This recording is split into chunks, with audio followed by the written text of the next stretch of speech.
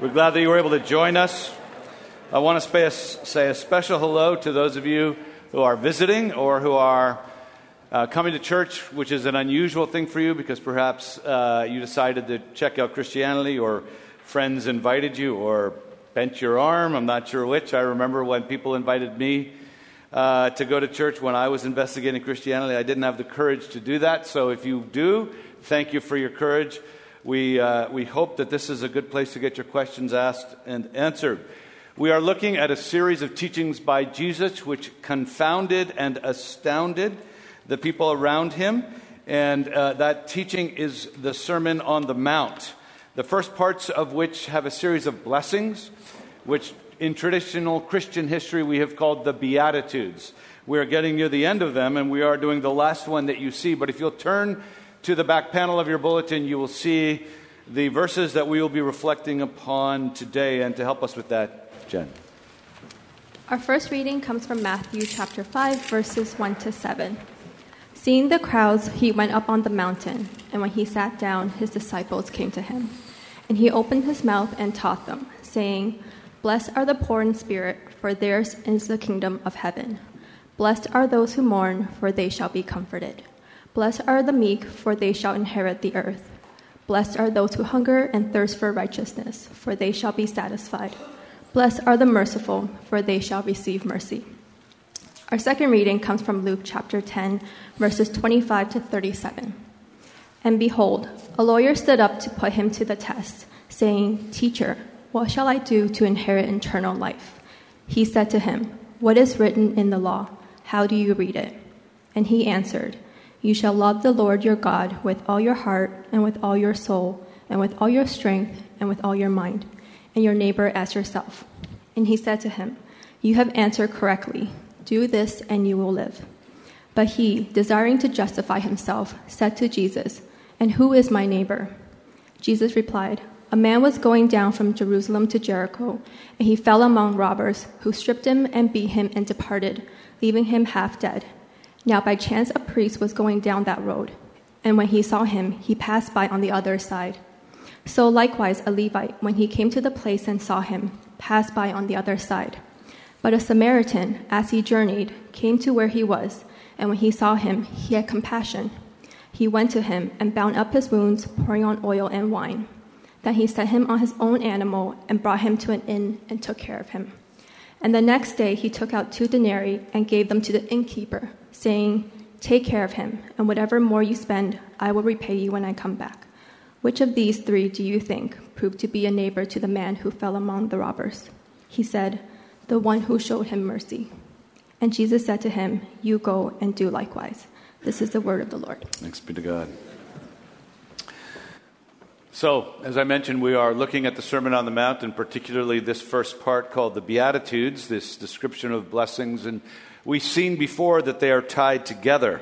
They're one piece. They are fruits of God's Spirit working in God's people. They are therefore distinctly Christian attributes given by Christ himself through his Spirit. They build upon one another. This week we're looking at this promise, "Blessed are the merciful, for they shall receive mercy."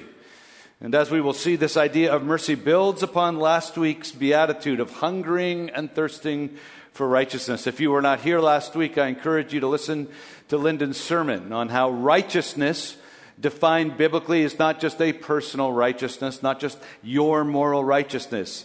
It is that. But it is also, as the gospel defines it, this fully orbed sense of God's shalom, of God's reign, of God's justice in every area of life, economically, socially, spiritually, culturally. Now, in this reflection, this sermon, I'm going to do what I always do. I'm going to give you 3 points. I'm stuck on 3. I'm sorry. One day I'll break free of this. But I'm going to look at it through 3 different lenses. Firstly, we're going to ask the question, what does he mean by the merciful? Secondly, what stops us from being merciful as Jesus defines it? And thirdly, what will unleash this kind of mercy in us? What is it? What stops it? What unleashes it? What is it? What is this gospel merciful or mercy? First thing I want to say, as I've kind of alluded to, is it is not natural human mercy that we often show to people. Every human shows some kind of mercy as part of being human, as part of what John Calvin called their natural humanity. Mostly we show it to our friends and our family. Then maybe to the people we know and work with. There is some connection, some level of mutuality that makes them have a claim on our lives that allows us to extend normal human mercy to them. Not the same kind of mercy and the same intensity to all, but a natural mutual relationship. As the esteemed theologian Howard McPhee put it, this mercy is showing love and compassion to those who have some kind of claim on me. That's the nature of the relationship. That's normal human mercy. Gospel mercy requires no claim on you. You don't even need to know them. You don't even need to have ever met them. Secondly, gospel mercy is not the same as justice. Justice, as understood, as Lyndon described, is the compassionate and passionate desire for God's justice to come to those who have been unjustly treated and are innocent. Justice is the rectification of wrong. People who are the proper recipients of justice, innocent people who've been wronged by external oppression, are the right objects of our desire for justice. I remember when I was in law school, my torts professor, Professor Solomon, got up and talked about the clean hands theory. I said, what's the clean hands doctrine? He said, well, in the middle of trying to do something unlawful, something happens to me and I sue for it.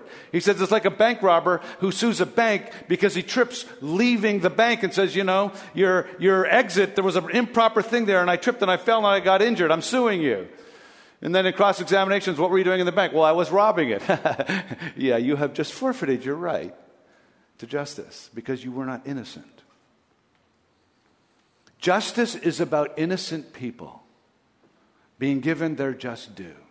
Mercy is not justice because mercy doesn't care how innocent you are. Mercy is willing to overlook the fact that your misery may have been caused by you. Mercy doesn't care or require the innocence of the victim before acting to help. Well, mercy is starting to sound a lot like grace. Is mercy just grace? No. No. John Stott put it well.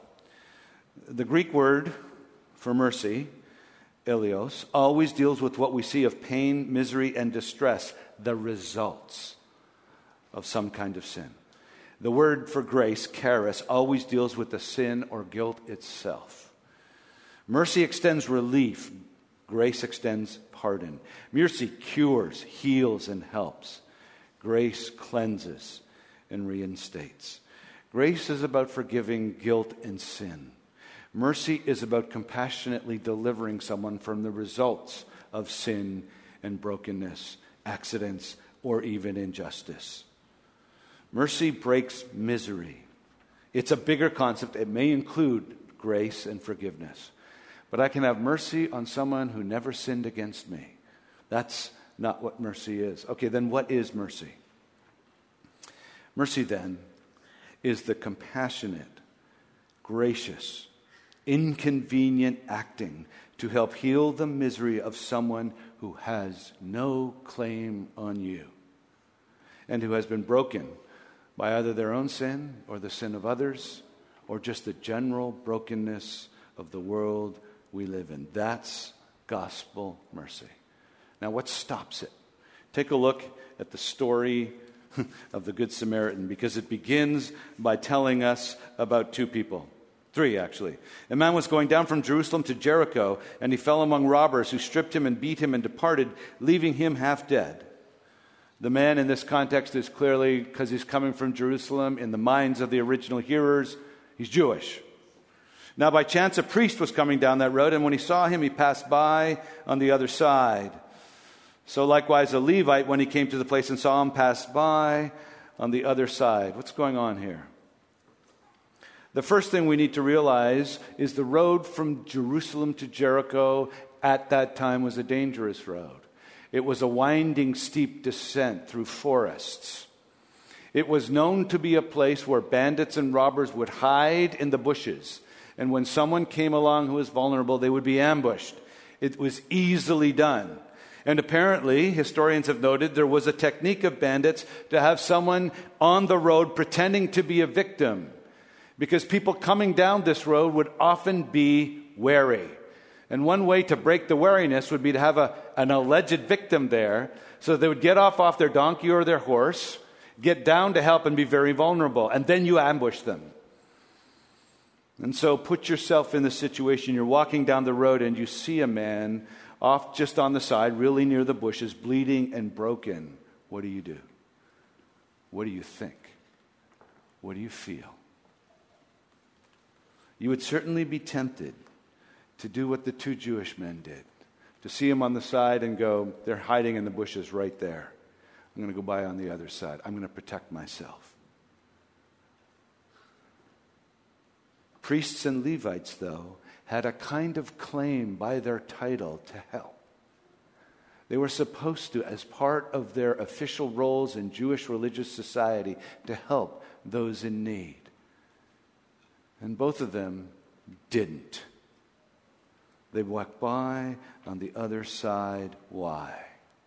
Jesus doesn't exactly say why. He wants you to put yourself in their shoes and ask yourself, what would you do? Martin Luther King, on the night before he was assassinated, murdered in cold blood, was speaking to a bunch of people about a march they were going to have. And he spoke about this very parable. And he said, I don't know, but I think this is what happened. When the priest and the Levites saw that man on the road, the question they asked themselves was this: what will happen to me if I stop and help that man? I submit to you, in some form or another, that is the question you would ask yourself. What will happen to me if I stop and help this man? And therein you have asked the question that stops you from unleashing mercy. We need to stop our overly busy lives and examine ourselves and ask if this question is not in our own hearts and minds, because I know it's in mine. It's a question that arises out of self-love, self-absorption, and self-protection. It's a question that arises out of lives too filled with plans, meetings, deadlines, bucket lists, things to do, people to see, promotions to get. Plans and dreams for ourselves that fill our lives, take all of our time, drain our emotions, our own pleasures, our own progress, us. Here are some reasons that I know I ask the question. Let's see if any of these resonate with you. Firstly, insularity leading to inadequacy. Some of us, and I was one of them, lived a life of being insulated from what I considered broken and hurting people. I lived out in the suburbs. I didn't see a lot of broken people, or so I thought, around me. As a result, when I meet brokenness in people, I'm not sure whom to help. I'm not sure how to do it. I don't know what to do. This inadequacy arises out of inexperience.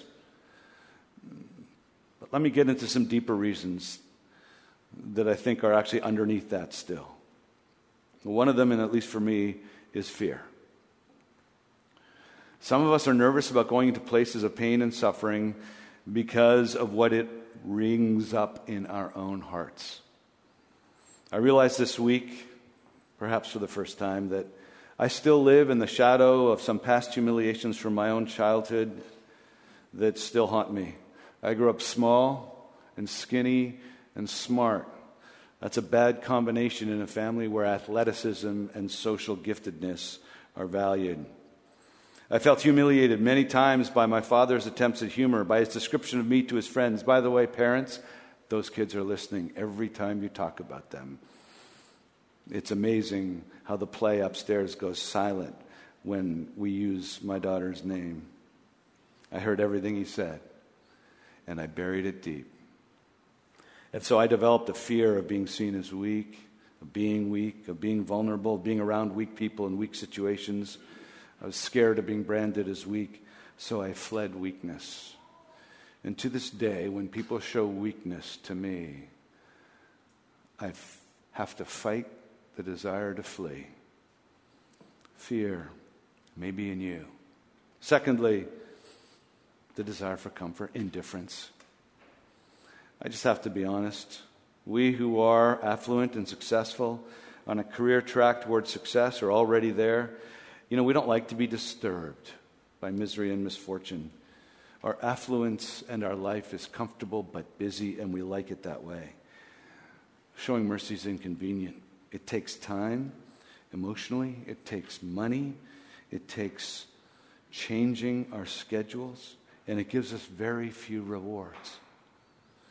Well, for most of us, then, that's an uphill battle. That for sure is me. I like to fill my schedule, define myself as being productive. So I don't have any room in my schedule for those who actually need me. John Calvin said, "This is why many imagine they're blessed when they are actually at ease. They're able to live the good life without thinking of what is happening around them. They actually only want to block their ears to shut out news which might affect them." Thirdly, this was cued into me this week when I was talking to another pastor. Indifference, but also improper theology. We think mercy is optional.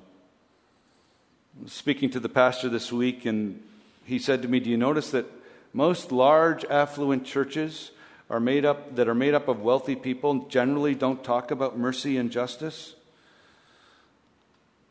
I had to think about that.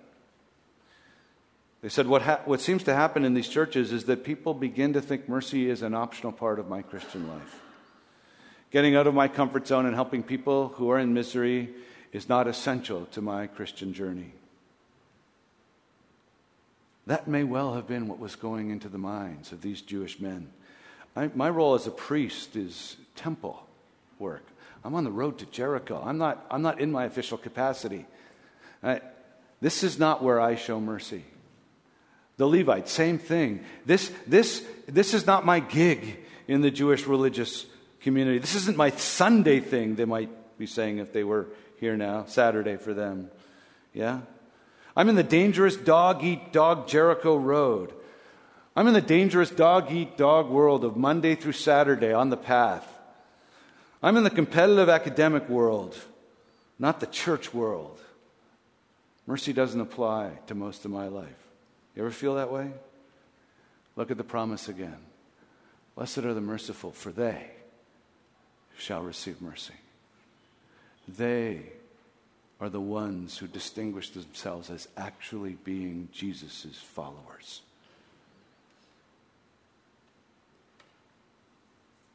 The real world, the dog-eat-dog world of your work, the competitive world of your studies, that boss who mistreated you, and suddenly you hear their marriage has broken down, that's Jesus' world right there.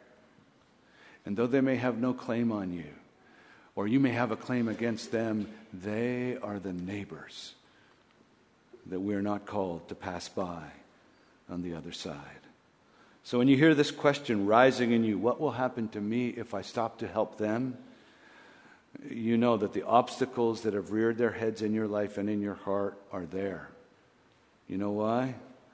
Because of who we are. All we, like sheep, have gone astray. We've turned each one to our own way.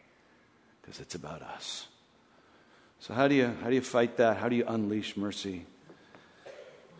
I speak as one who's just learning this, and one who has many of these obstacles. But in this story, I see a couple of things.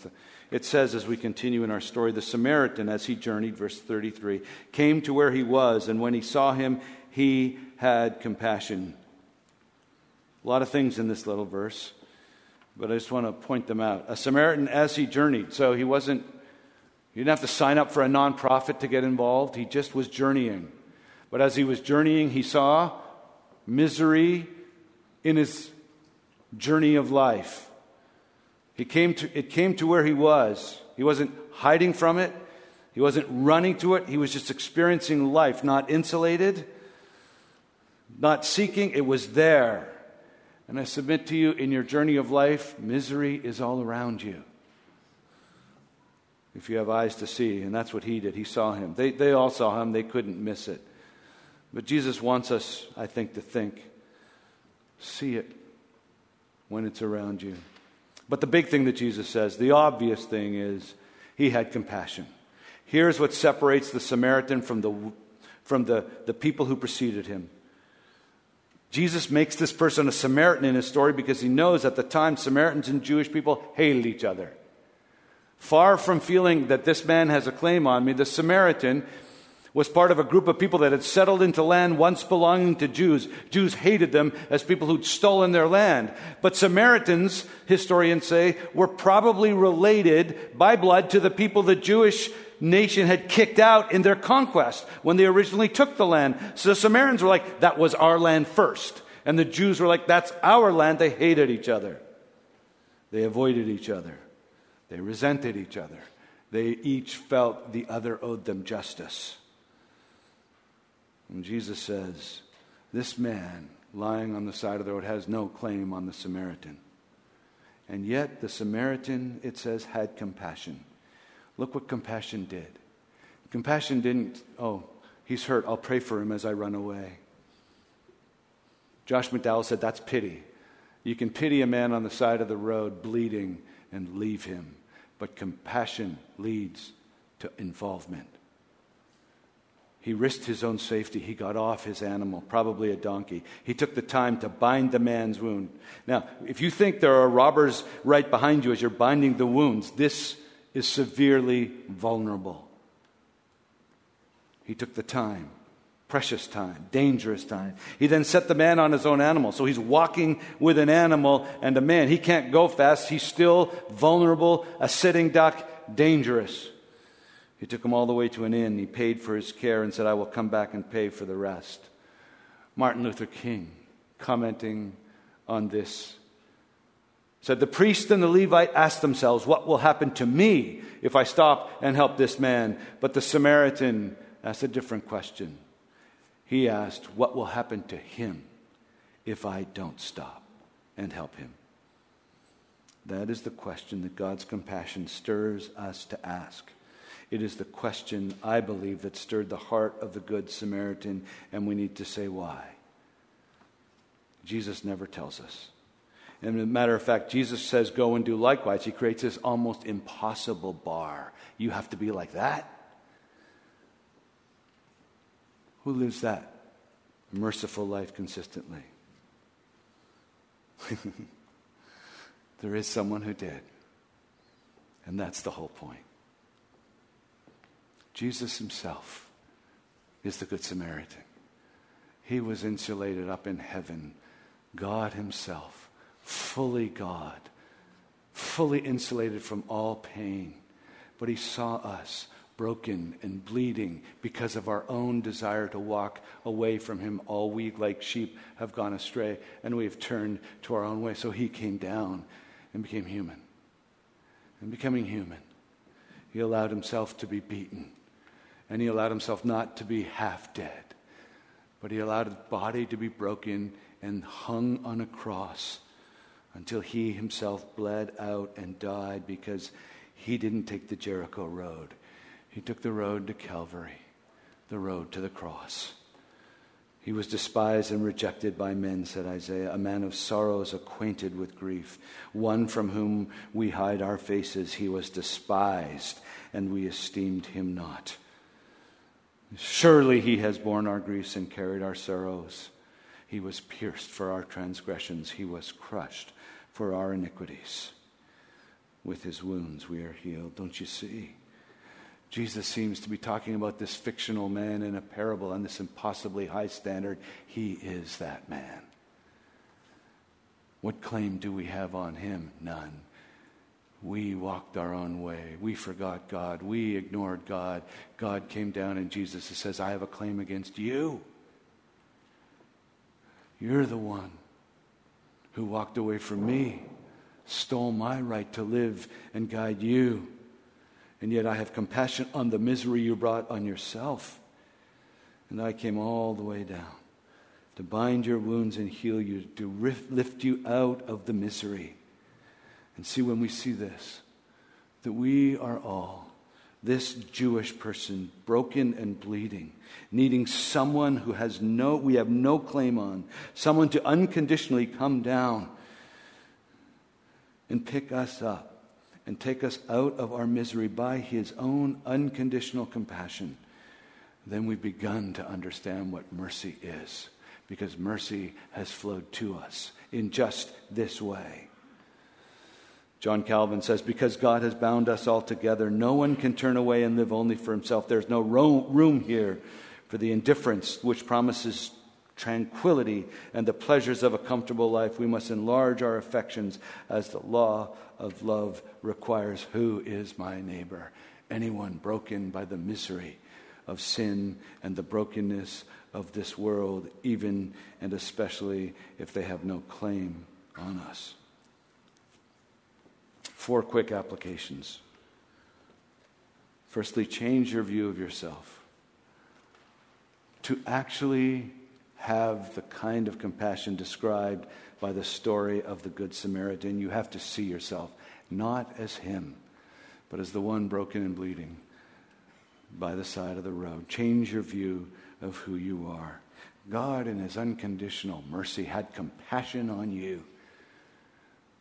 You can't flow God's compassion out until you have it in. If you have never become a Christian, this is your first step. Allow God's compassion for you. See yourself as one who has fled from God. And see your own defiance of God as something that gives you no claim to him. But by his grace, he comes to you. Invite him in. Change your view of yourself. And if you are a Christian, remind yourself of who you are. After you've changed your view of yourself, secondly, change your schedule. Open it up so that you can set aside some time, some margin to go and find time for mercy. He carved out the time for help in the story, the Samaritan man. He wasn't in such a rush. For centuries, Christians have set aside a whole day, a Sabbath, for meeting, worshiping, and for mercy. They've carved out a day. And so they go through their week looking for opportunities, to see opportunities for mercy, because they opened their schedule. Open your schedule. Set aside time, margin for rest and for mercy. Thirdly, change the way you see. We talked a lot this Tuesday as pastors and interns about, most of us, when we hear the word mercy, we think of the homeless person we'll see as we walk by, and they certainly are candidates. But the coworker who just lost someone to cancer, the boss or someone below you who just had their marriage break up, the people in your neighborhood. You may live in the suburbs. The suburbs are filled with broken people, broken relationships. Open your eyes to see, and then open your heart and ask for God's spirit of compassion to flow into you. If you're so insulated that you don't even see it anywhere, then I invite you to contact Grace Center for Mercy and Justice, where we can help you move into places where the regular rhythms of your life have people who need mercy in them. Because it's the call of the Jericho Road to follow the Good Samaritan who took that road all the way to Calvary, to, while we are journeying, to come across people, to see them, to have compassion, and then out of compassion to show mercy and to show the world what the Lord Jesus means when he says, love your neighbor. Let's pray. Father, I thank you and praise you for your goodness and grace.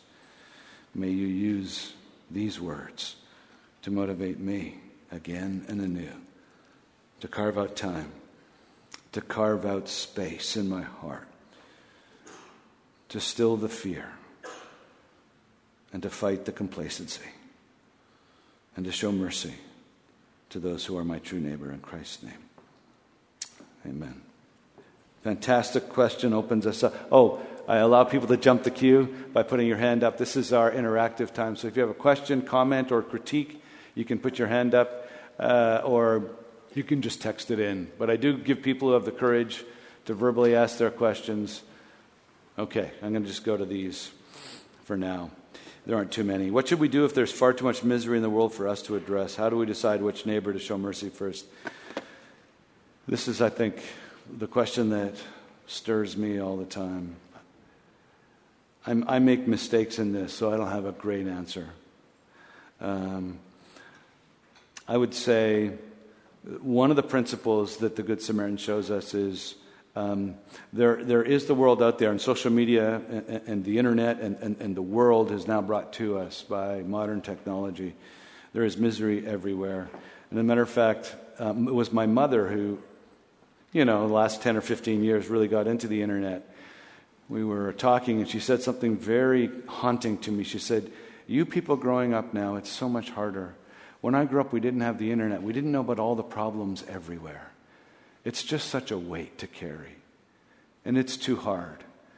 My social media is filled up with probably 30 at a time problems all over the world, every continent.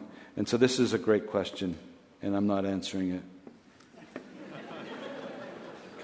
Start with the people that are actually in your life. Your neighbors, your coworkers, the people around you, the people you regularly run into, the person at the coffee shop that serves you your coffee. And if it's multiple coffee shops, try and make it less so you get to know them. My daughter was shocked that I knew the names of the people who do the dry cleaning for my shirts. But I learned a long time ago I need to know the people in my life to be able to find out the misery and how I can pray and how I can help. So I say start with the people around you. Ask God to open your eyes. Start asking questions. Get beyond the chit-chat at the water cooler at work. Maybe go out for a beer and get to know the person. Find out what their real needs are. Ask if you can pray for them. It's often shocking how people who might be afraid of religion, they feel your love when you ask how they can pray, and they'll open their lives to you, and then you know. And sometimes that prayer turns into opportunities for mercy. Yeah, great question. Don't have all of them. Now we have 22. Okay, 4 to 22. That was quick. How do we show mercy to those who aren't particularly open to the message of the gospel? Same way you show mercy to anybody. See the misery, have compassion, move in to help. Even if you don't know how to help, go and be present and ask, how can I help? And even if they say, I don't know, just say, okay, I'm just here for when you know. That's what I do. How do we, in today's time when there's so many people who aren't necessarily honest, show mercy to people who are asking for it? I don't know. I went out to meet with homeless people once because I had this question about people who are experiencing homelessness. I said, I don't know if I should give them money or not. He said, well, come with me one day. So he went out and he worked with street people all the time. And he had coffee. He had a big vat of coffee in his car. He had fresh socks, fresh underwear, fresh toilet paper. And he went to know their name. He said, most of these people are nameless to you. Asking for money is transactional. I get to know them. I want to know what their name is. And I find out what their needs are. I'm bringing them toilet paper, socks, and underwear because I found out enough about them to know this is what they regularly need, more than they need $3 to have a whatever. And so I just learned from him that there are ways, but once you know them, you know this. And I didn't, and he told me, but once you know them, you know this. Get to know them, and you will learn. And it's okay, by the way, if you give money to people who don't use it well. I'm not here to ask for the motives of every single person. That's not what I'm called to do. I'm just called to follow God onto the road of mercy. Okay, I've got to go, but I'll answer one more question. How do we not get caught up in a hero complex? You're not the Good Samaritan. You're the Jewish person beaten and bloodied by the side of the road, and the Good Samaritan has come to you. And now that's who you are. And so the next time you see someone, you don't go, I'm the Good Samaritan. You go, that was me. That is me still. Let me join them. And let me help them see the real Good Samaritan in action and, if possible, in words. Never have a hero complex. You'll never show God's mercy if you think you're better than them. You will only show God's mercy when you see you are them. That's a good time to transition to the Lord's table. Because in the Lord's table, God wants us to remember who we are and remember who he is. Because on the night Jesus was betrayed, his last night with his disciples, he broke bread and he said to them, "This is my body, which is given for you. Do this in memory of me." A little while later, he held up a cup of wine and said, "This cup is the cup of the new covenant given in my blood. Do this in memory of me." And what Jesus meant by breaking the bread and passing it out for them to eat and holding up the cup of wine and passing it out for them to drink was he wanted them to share a meal together, a meal of understanding and refreshing and remembering who he is. We participate with Jesus in what this means, and what this means is he was going to die. His body would be broken and his blood would be poured out to bind and heal our wounds, to take the guilt away, and to take away the misery that guilt had created. It's not totally gone, but it is there, and it promises that one day it will be fully gone. And so this promise is for all baptized believers in Jesus, that his body is for you, his blood through his wine is for you. And so we are going to participate together in this meal to remind ourselves of what the true Good Samaritan did. And so if you're a baptized believer, it doesn't matter what church you belong to, this meal is for you. If you're here and you are still considering or new or investigating, please let it pass by. There are prayers in the bulletin for you to consider to help locate where you might be in your spiritual journey. But if you're ready, if you in your spiritual journey want Christ to come into your life, then just ask him. Ask him to come in and forgive you, to take the guilt away. Ask him to come in and have mercy on you, to begin to take the misery away. I'm going to pray, and after I've prayed, gluten-free bread will be passed around, and then wine, which is darker than the grape juice. As it comes to you, you may take it when you are ready to. Reflect as you will. Take it when you will. I'm going to pray now, and then the table will be open. Father, thank you for the meal that you give us. I pray now that it would refresh us in being recipients of mercy, that your mercy may fill us and thrill us, and that we may be motivated by compassion for others to give to them what has been given to us. We pray in Christ's name. Amen. Table's open.